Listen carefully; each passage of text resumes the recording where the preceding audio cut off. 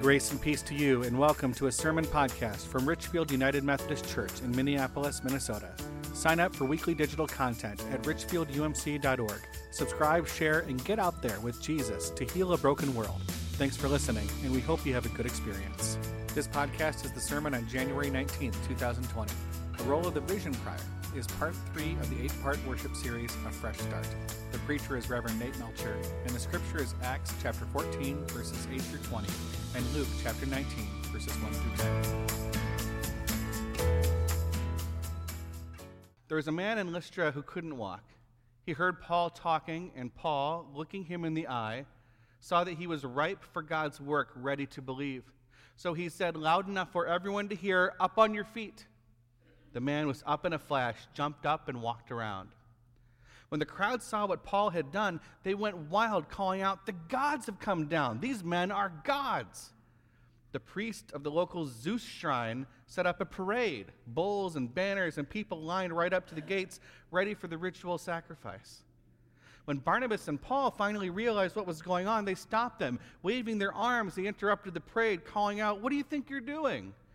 We're not gods. We are people just like you, and we're here to bring you the message, to persuade you to abandon these silly God superstitions and embrace God, the living God. We don't make God, God makes us, and all of this, sky, earth, sea, everything." Then some Jews from Antioch and Iconium caught up with them and turned the fickle crowd against them. They beat Paul unconscious, dragged him outside the town, and left him for dead. But as the disciples gathered around him, he came to and got up. He went back into town, and the next day left with Barnabas. And from the Gospel of Luke. Then Jesus entered and walked through Jericho. There was a man there, his name was Zacchaeus, the head tax man and quite rich. He wanted desperately to see Jesus, but the crowd was in his way. He was a short man and couldn't see over the crowd. So he ran on ahead and climbed up in a sycamore tree so he could see Jesus when he came by. When Jesus got to the tree, he looked up and said, "Zacchaeus, hurry down. Today is my day to be a guest in your home." Zacchaeus scrambled out of the tree, hardly believing his good luck, delighted to take Jesus home with him. Everyone who saw the incident was indignant and grumped, "What business does he have getting cozy with this crook?" Zacchaeus just stood there, a little stunned. He stammered apologetically, "Master, I give away half my income to the poor, and if I'm caught cheating, I pay 4 times the damages." Jesus said, "Today salvation is in this home. Here he is, Zacchaeus, son of Abraham, for the Son of Man came to find and restore the lost."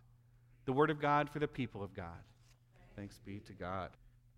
We continue our worship series of Fresh Start by looking at the final of the 3 primary leadership components. These are about how we lead and how we fulfill the mission of the church together.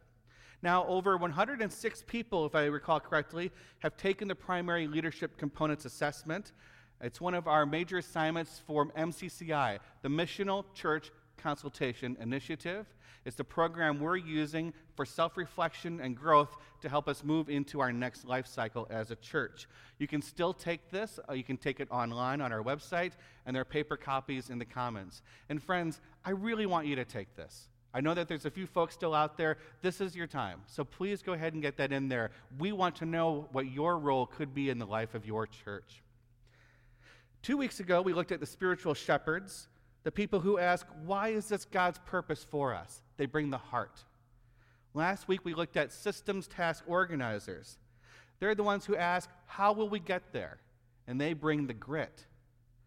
Next week, we're going to put all 3 together as we step into our church conference, and today, we're going to define the 3rd and final primary leadership component. I'll have a story of a conflicts moment when I put that leadership component to use, or rather, God put it to use for me. And a member will tell their conflict story with this primary leadership component. A reminder, the conflicts moment is where your life's journey meets God's heart.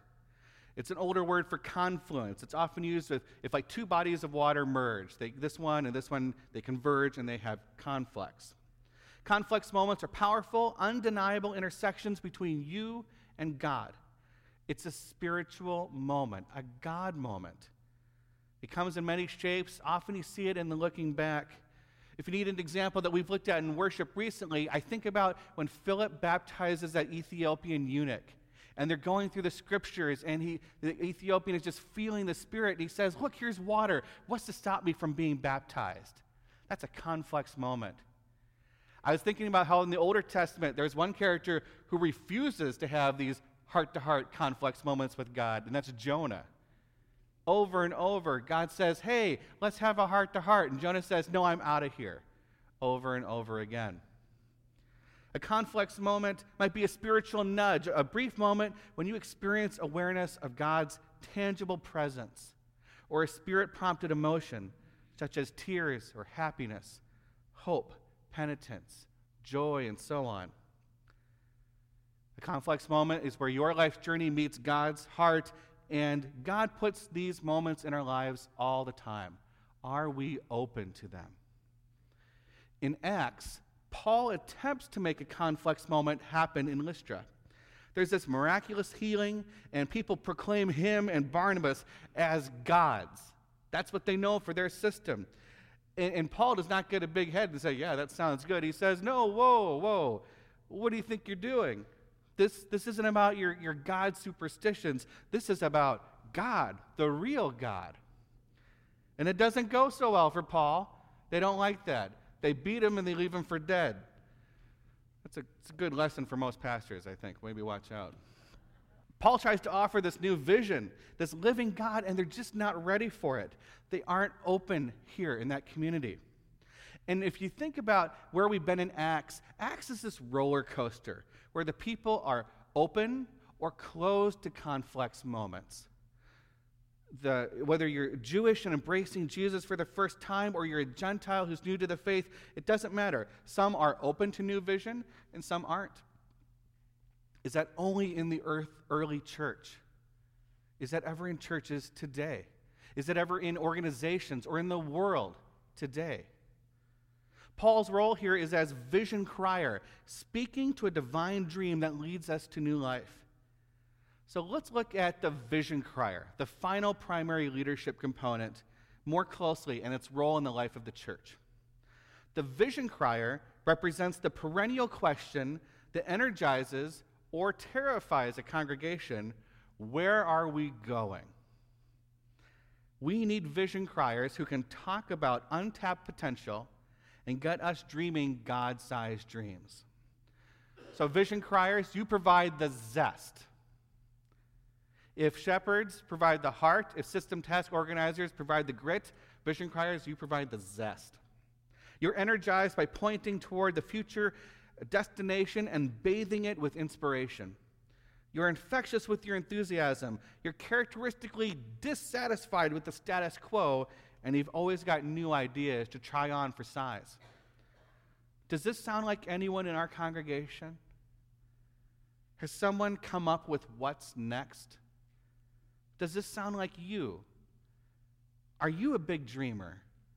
Do people look to you for where we might go next?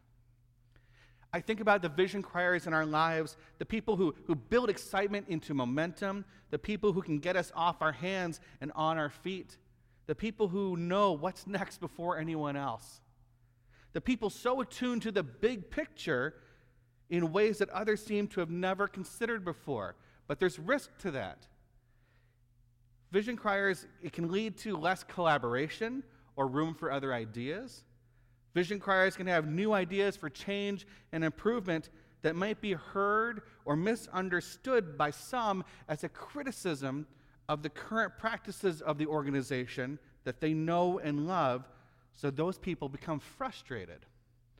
Now, that would never happen in a church. That's a running gag, by the way. All three of these have had their shadow side. And yet, a good vision crier knows dreams must be paired with care and execution to transition into reality. And if there's something more challenging than transition, I have yet to find it. A vision crier analogy is that everyone else sees one thing, and the vision crier sees it another way. Jesus does this all the time. Jesus is a vision crier constantly to the people who he meets. No one else believes in Zacchaeus. No one. A traitor, a crook. Jesus addresses him. They can't do it. He breaks bread with him. They can't do it. He affirms him. They can't do it.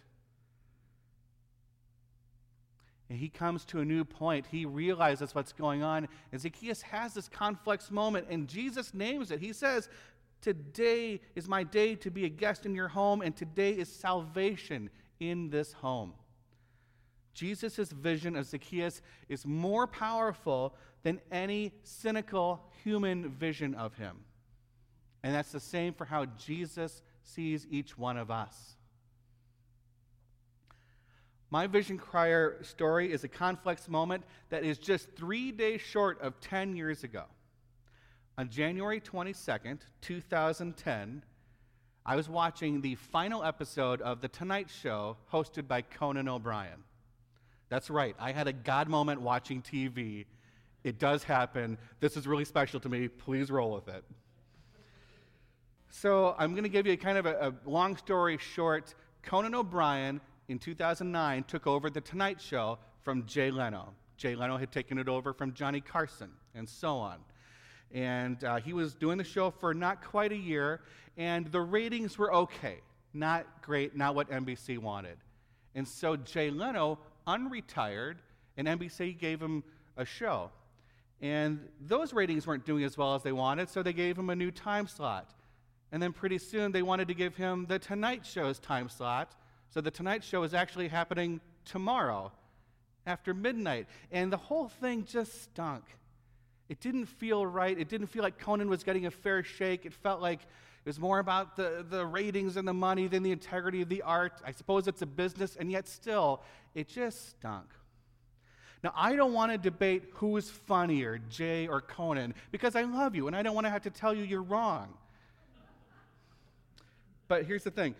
It's pretty obvious to most, no matter which personality you like more, or which person you think is more funny, most people can agree Conan got a raw deal in this. And there were many people who were upset, especially young people who are more into Conan demographically. And some people got really mean about it, too. For me, at that point in my life, I was a very cynical person. Do you know the word cynical? Cynical is when you assume the worst about something and you're really crabby about it. That was kind of my MO. I was cynical a lot. Assuming the worst of situations, of people, the kind of attitude that made you go, well, of course that's what they're doing. Oh, well, yeah, it just goes to show you, nothing's going to happen. It's exhausting. But that's where I was. I had that a lot in my heart. And I was very upset about Conan. And so when I was watching that final episode of him hosting The Tonight Show, I was hoping he would really lay into NBC. I wanted him to rip into Jay Leno on national television. I wanted him to have that moment that he deserved because of what was going on for him.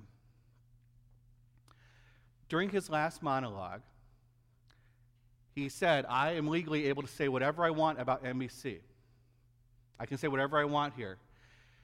He proceeded to thank NBC for around 20 years together. He then thanked his crew and supporters. He did not mention Jay Leno once. This is what he did instead. Listen to this. Podcast listeners, you can find Conan's farewell speech if you search for it online. Otherwise, here is the key line. I'm asking this particularly of the young people that watch. Please do not be cynical. I hate cynicism. For the record, it's my least favorite quality. It doesn't lead anywhere. Nobody in life gets exactly what they thought they were going to get. But if you work really hard and you're kind, amazing things will happen. Friends, I was 30 and a cynical soul. And when I heard Conan O'Brien say that, I wept. I really did. God spoke to me through that speech. Yeah, God used TV to talk to me. Conan didn't need my anger. Conan wanted my passion. And God doesn't need my cynicism. God wants my heart. And I made a decision that night. I decided my belated New Year's resolution is this: 2010 will be the year without cynicism. So in the year without cynicism, it meant every time I felt that attitude creeping in about something, I specifically tried to make a new choice. Whenever I felt that urge to go, well, it just goes to show you, I had to take a breath and step back and go, what's going on here? What's going on here for me? What's going on here for the world? Rethink the situation with a little more generosity. It was a year of being self-aware and giving myself self-care and being more caring and more giving and more happy. More happy. Decided to go from a default MO of complaining to something more generous. God cried out to me with a new vision for myself, and I wanted to live it. Almost a year later, on January 8th, 2011, I found out I would be a dad. Now, I am not a perfect dad. Yet, I can't imagine what kind of a dad I would have been if I hadn't had that year of intentional refinement first. My life's journey met God's heart and my conflicts moment saw me in this role of vision crier for how God sees me to move into my next life cycle. This is not a story about how I did it really, really well, but a story about owning a moment in my life as a conflicts moment, a God moment of owning my vision crier role. All of you this year are challenged to own your conflicts moments, even if they come from a TV show, to love them, to embrace them, and to share them, and let their light shine together. I'm glad to invite Becca Whitaker to come forward to share her story. Becca and her family joined our church just over 10 years ago by her memory, and she was active in Sunday school, in youth group, in life camp, and now as a young adult, she's at Inver Hills Community College studying technical theater, and she directed our Christmas pageant. So let's please welcome Becca.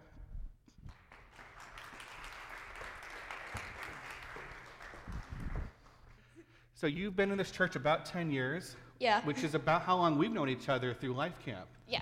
So as you look back on the last 10 years or so being involved in this church, like think about the vision you have of this church. Like what's a clear vision of what this church's identity has been in your experience? In my experience, we've done a lot of service, like we've gone and volunteered at soup kitchens and Wesley Meals. We've done a lot with Veep and the Super Bowl, where with the canned food and the canned food drives.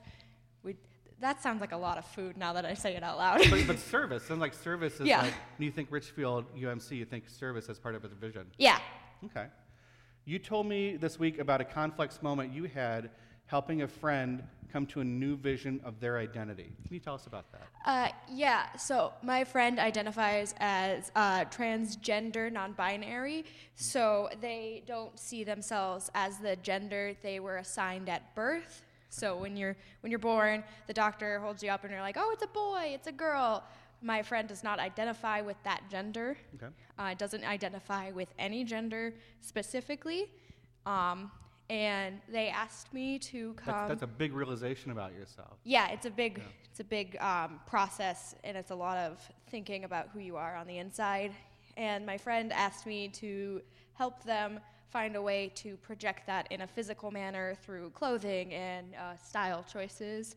So we went to the mall, and we talked a lot about our gender identity and how we see ourselves and the gender that we identify with. So like I present myself in a more feminine way, so I'll wear more feminine clothes. I wore pants today.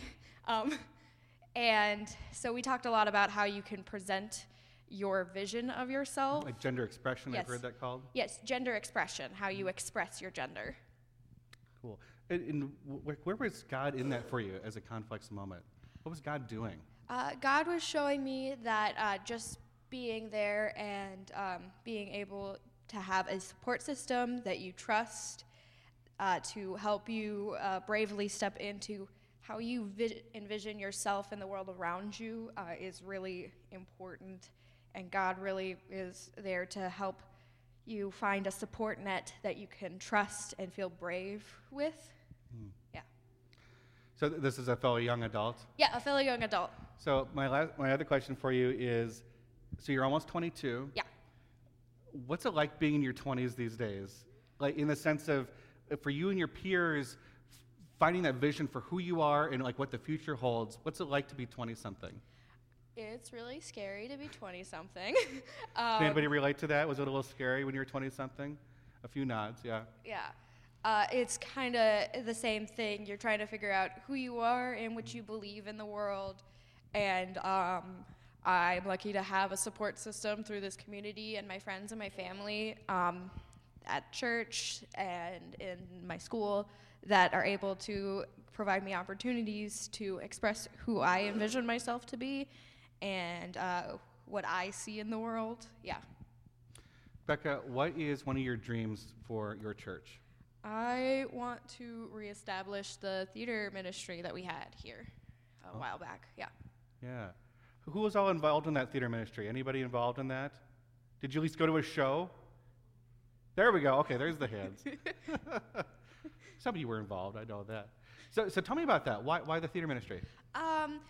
Finding a creative outlet where you can go and express yourself and learn more about yourself bravely is really important to how people see themselves. It's a piece of who they are, and being able to express that with their community that they trust is really important. Awesome. Yeah. Well, let's keep visioning it and see what happens. Let's please thank Becca for her witness and her ministry. Thank you so much. Friends, this church has actually told me a lot about the glory days of our theater ministry. In all those meet and greets I did this fall, this is probably the number one thing that came up about what we used to do that we really liked was theater ministry. Now, I am a fan of theater ministry that's done really well. There's a difference, right? But I would love to do theater ministry really well and to see what that looks like for our church. Sometimes good things lay fallow for a season so we can pick them up with fresh vision and new goals. So, call to action, friends. If you have any remembrance of the theater ministry that this church used to do, will you please reach out to Becca Whitaker as she keeps visioning what this could look like for our future. And another call to action, in 2017, Gertie and I were in Godspell together at Lake Harriet United Methodist Church. It was a real blast. And today I want to announce to you that Gertie and B and I will be in Godspell again at Aldersgate United Methodist Church this March. And I'm John the Baptist. I'm going to go out there and sing Prepare Ye in the show. And I would love for this whole church to come out and experience Godspell, to experience theater ministry together. Godspell has got a powerful piece of my faith story, and I would love to share that with you. So details are coming on that soon. Friends, the primary leadership component is a window into powerful roles that we play in the church and how we arrive at complex moments in our lives. A complex moment is where your life's journey meets God's heart, and God puts these moments in our lives all the time. Are you open to them? Vision Criers, you represent the zest of this congregation as you keep asking, where are we going? We need you to challenge us to reach for our full potential for this congregation in good and tough times. You bring the hope of Jesus to what we do. Thank you, and may God bless you and this church into its next life cycle. May it be so, and amen. This has been a sermon podcast from Richfield United Methodist Church in Minneapolis, Minnesota. Copyright 2020. Now go into God's world, knowing you are a beloved child, and bear witness to the love of God, so that those to whom love is a stranger will find in you a generous friend. Thanks for listening.